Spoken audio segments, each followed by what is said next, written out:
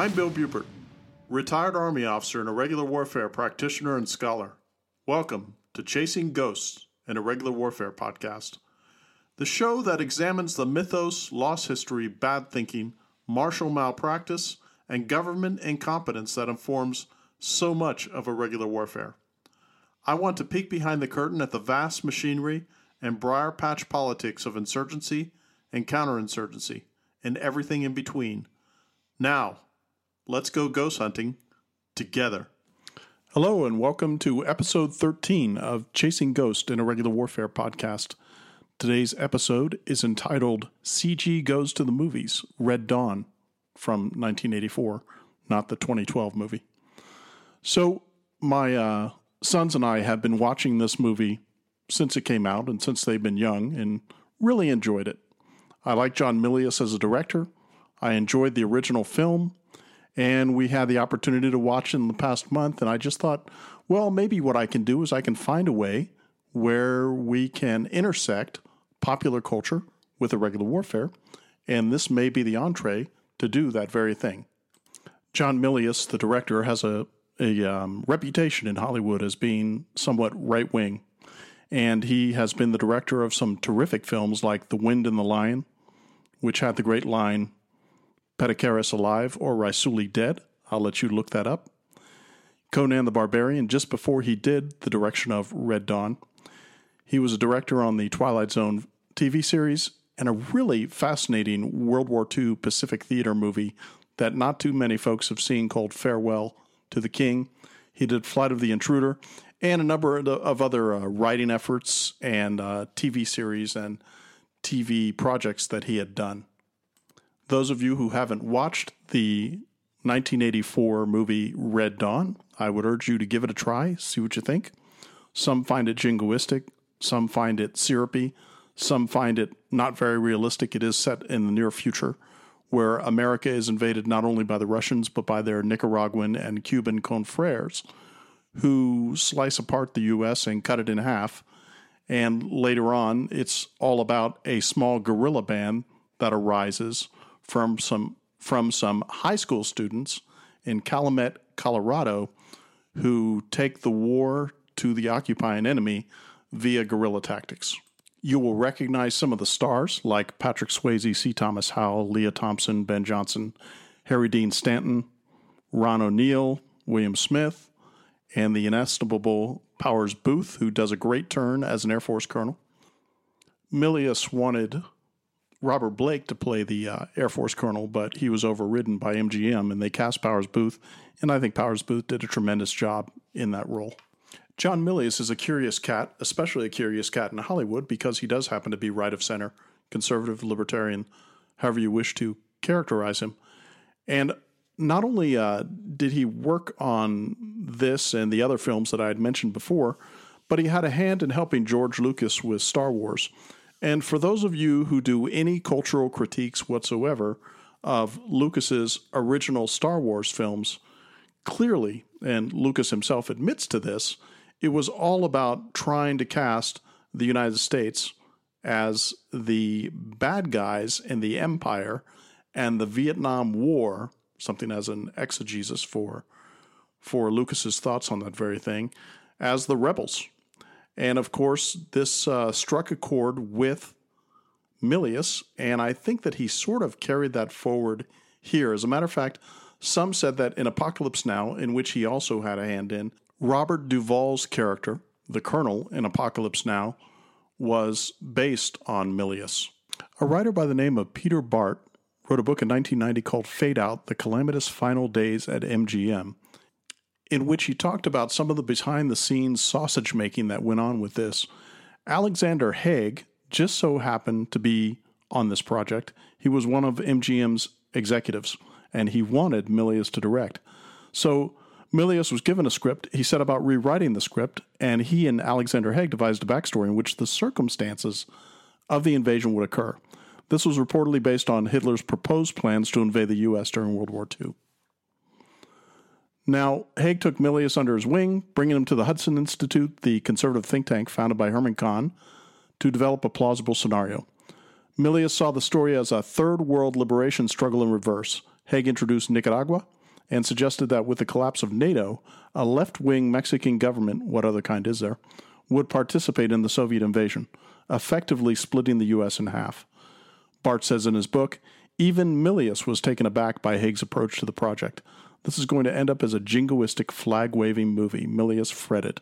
As a result, the budget of this once $6 million movie almost tripled to $18 million. It was successful at the box office and had a half-life that took on a life of its own after it went to DVD at the time, and maybe even VHS since this was 1984.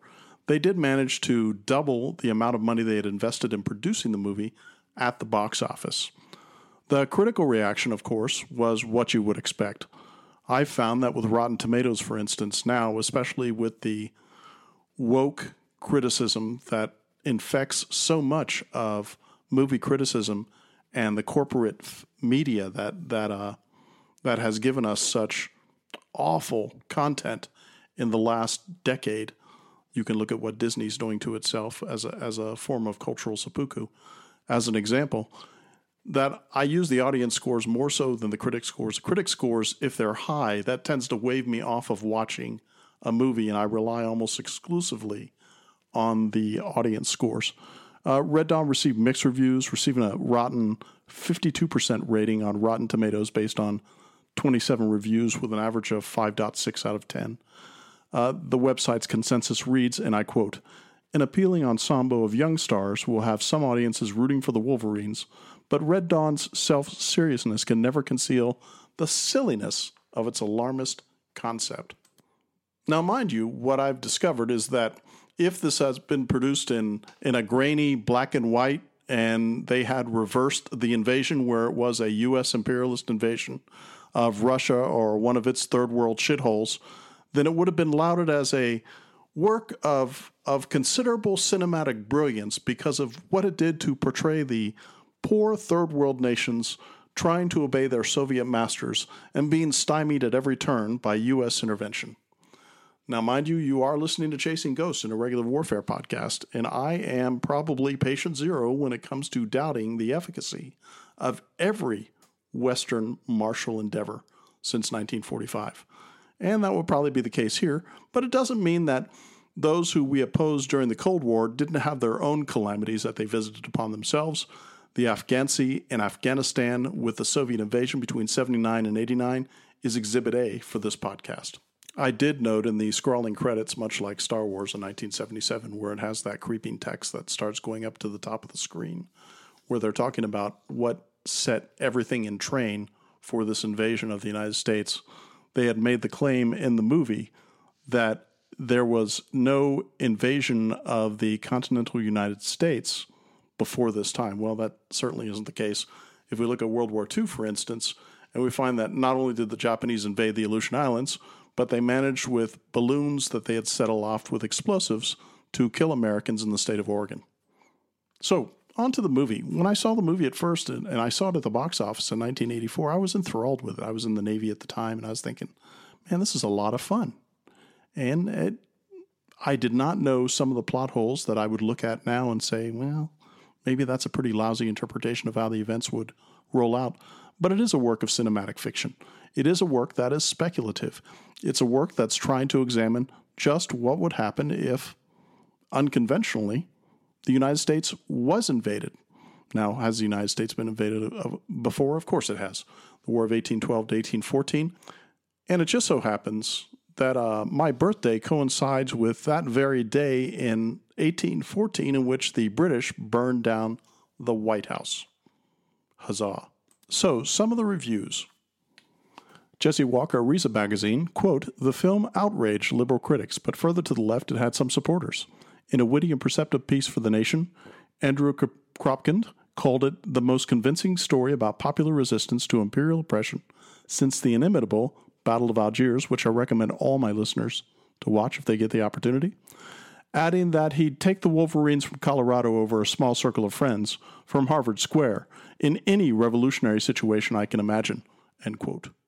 As a matter of fact, for those of you who take the time to watch Battle of Algiers, you will notice that when the Khudnica, which is the Spetsnaz colonel, arrives in the latter part of Red Dawn to conduct a competent campaign in hunting down the Wolverines. His entry into the town is much like Jean Martin, the actor's portrayal of Colonel Mathieu in Battle of Algiers. Take a look, see what you think. One of my biggest intellectual, philosophical, and moral mentors in the world of ideas has been a fellow by the name of Murray Rothbard, and he argued that the film was not so much pro-war as it is anti-state. Quote, "One big problem with the picture is that there is no sense that successful guerrilla war feeds on itself. In real life, the ranks of the guerrillas would start to swell, and this would defeat the search and destroy concept. In Red Dawn, on the other hand, there are only the same half-dozen teenagers, and the inevitable attrition makes the struggle seem hopeless, when it need not be. Another problem is that there is no character development through action, so that, except for the leader, all the high school kids seem indistinguishable.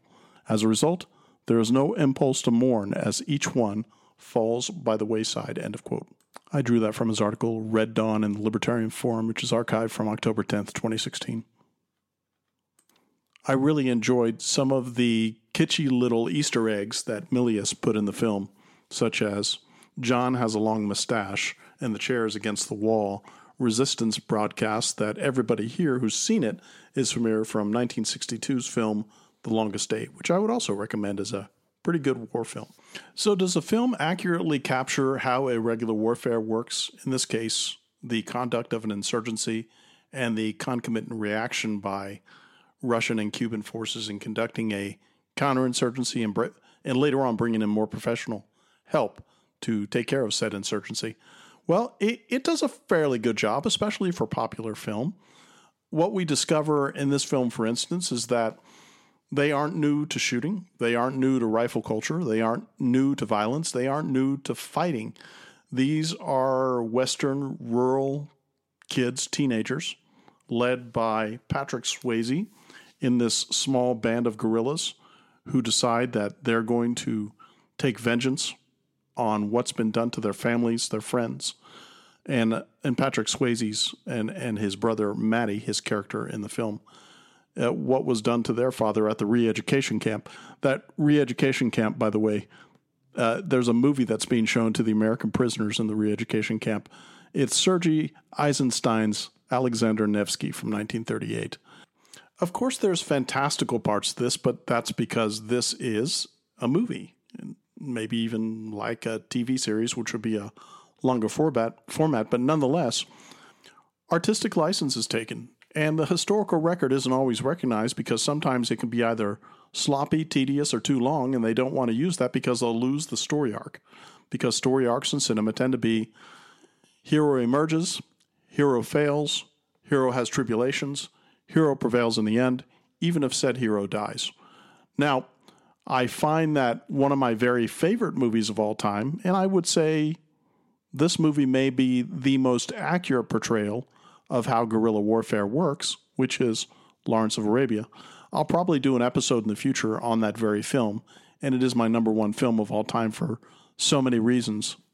Red Dawn doesn't have the literate scope or ambition to match what David Lean did with Lawrence of Arabia, nor was Lawrence of Arabia, even though there was a certain amount of artistic license and fiction in the narrative format of the film, it was based on real events, and Red Dawn, of course, was not. What I like about the film is that it shows the guerrillas making mistakes. It shows the counterinsurgents making mistakes, hence the appearance of the Hudnicka, the Spetsnaz colonel, who comes in later to clean up the mess that Colonel Bella and his cohorts have made with their attrition. And he, and I'm paraphrasing here, at one point, once the Spetsnaz colonel comes in, he says, "So let me get this straight. A fox comes and eats your chickens, your pigs see it, so you kill the pigs because of the civilian reprisals that Colonel Bella and his minions had taken part in, which is extraordinarily destructive in any scenario. What you find, for instance, in World War II is that it did nothing but stiffen the resistance when the National Socialists and the Germans were conducting what they called counter-bandit. They didn't call it counterinsurgents. They called it counter-bandit operations in all of their occupied countries. And reprisals were part of that. And all the reprisals did, in the end, when one examines the evidence, is stiffen the spine of the resistance and increase the numbers of those who participated in those, whether they were trigger pullers, auxiliaries, or people who looked the other way.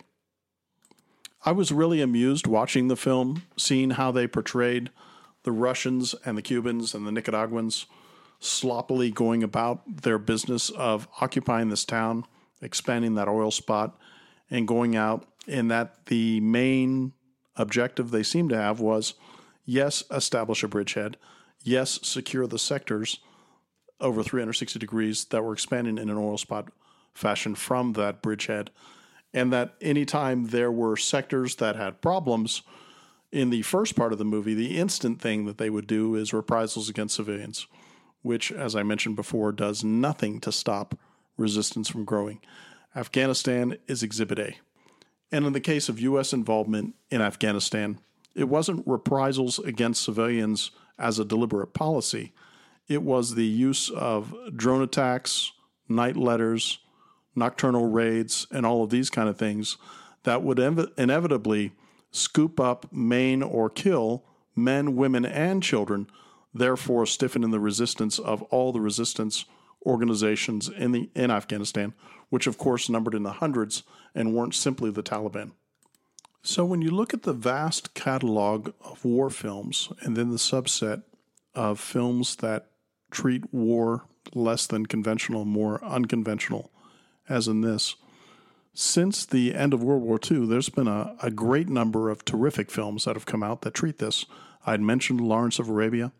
I had mentioned Battle of Algiers, which I recommend all of my listeners go out tonight, rent that and watch it, and see what you think. So back to the brass tacks. I've talked about the three pillars of insurgency, which is going to be grievances, which are real or perceived, narrative, and legitimacy. Now, with those, are there grievances? Well, families are killed. Members of their families are imprisoned. So there's certainly motivation, real motivation, for these guerrilla fighters to take up the cudgel as they do. As far as the legitimacy of their fight, they are fighting a war on their own soil. There are some who contend that fighting on your own soil is the only just war that exists. And then, of course, there's the narrative. And the narrative in this case is always trying to capture that and take the high ground in driving that narrative home, hence the graffiti of Wolverines, which, by the way, in my 2 years in Afghanistan, on occasion, east to west, north to south, I would see Wolverines, and I even saw Wolverines in Arabic script several times on buildings, terrain, whatever the case may be in Afghanistan. I thought, man, that's curious. But then again, I've also seen stars and bars flown in Afghanistan by resistance organizations. So our hardy band of guerrillas, who managed to have Powers Booth quite literally land among them when he parachutes out of his shot-down fighter aircraft, an F-15, and he's asked, and I paraphrase, he's asked, well, how come you got shot down? And he says, I got 4 of the 5. So there it is. A bit of jingoism there. But nonetheless, under his military tutelage, and they even get a sense that if they continue the fight as they are, that they may parachute in some special forces advisors in the spring to help them prosecute the conflict more effectively. And throughout the film, and the film becomes a Greek tragedy in the end, and I kind of like that, by the way, because in the end, we all die, as do empires. In this case, both of the main protagonists, which would be Jed and Maddie, the brothers, who are not only the most able combatants, but they're also doing this to avenge their father, who apparently, it's alluded to, is not only imprisoned in the re-education camp, but later on they see him gunned down in front of a pit that they've unearthed to put all the bodies into. So it's vengeance, it's satisfaction, it's the notion that if they don't continue the fight, who will continue the fight?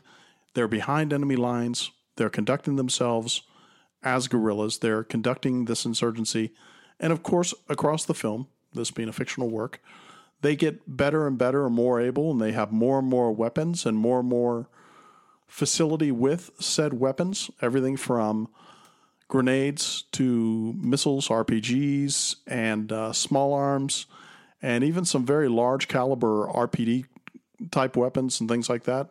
So it's pretty impressive when you see the arc of training that is evidenced and by the body count that they start to stack up.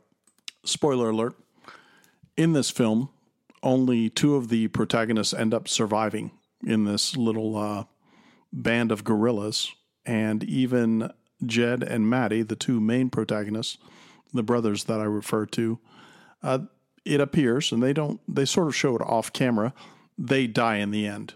Like all films, one has to suspend their disbelief at the environment, at certain things that are done during the film. For instance, their use of horses, and to my eyes, no evidence of forage for the horses. They're fighting in the Colorado winter months, even though the film was filmed in New Mexico. It is set in Calumet, Colorado, and it appears to be from October to the spring is when this entire chapter of their life, to include their demise at the end, takes place during that 6 months over winter. And it looks bloody cold, and they have to deal with that. Other than that, I enjoyed the film. My sons enjoyed the film. They found it entertaining. I mean, if entertainment is the number one reaction one should have from a good film, and interesting character arcs, interesting characters, a future that's not too far away, set in the 1980s in this case. The film was produced in 1984, so it was a near future film. One could call it sort of speculative fiction or science fiction. Very well done, very well executed. But then again, I've already been a fan of Milius's work before, and if you haven't seen The Wind and the Lion, that may be one of Sean Connery's best roles that he's ever played since he was Bond. Now, I'm a former military professional. I'm a military historian, and I know a lot of my listeners, as a result of correspondence with you through my email and such, reaching out to me, a lot of you are also professional military observers, historians and such. There's a lot of nits to pick in this film, but it is a film.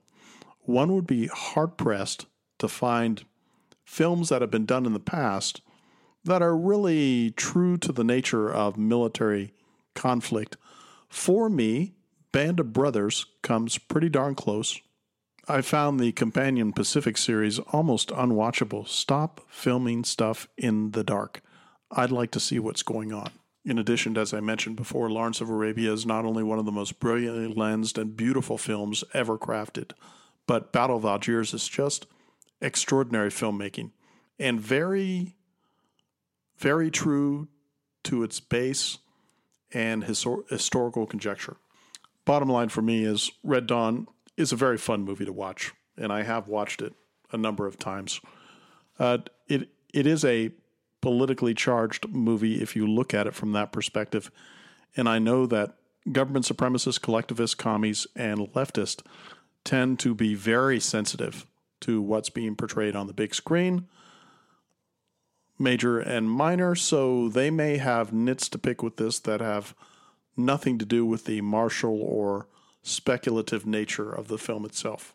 As I mentioned, grainy black and white, invaded by the imperialist United States, third worlders, fighting said imperialist army. I mean, watch Star Wars. That's what that's all about. So I plan on doing some more of these cultural forays in the future, something to change the pace of the show and what we're doing. Show's very history heavy. Show's very heavy on concentrating on policy outcomes and things like that. So every now and again, I will take this departure and we'll look at a cultural artifact and see how it relates to irregular warfare. So with that, I'll conclude this episode. And if you wish to get in touch with me with constructive comments or criticism, you can get in touch with me at cgpodcast@pm.me. That is cgpodcast@pm.me. This is Bill, out.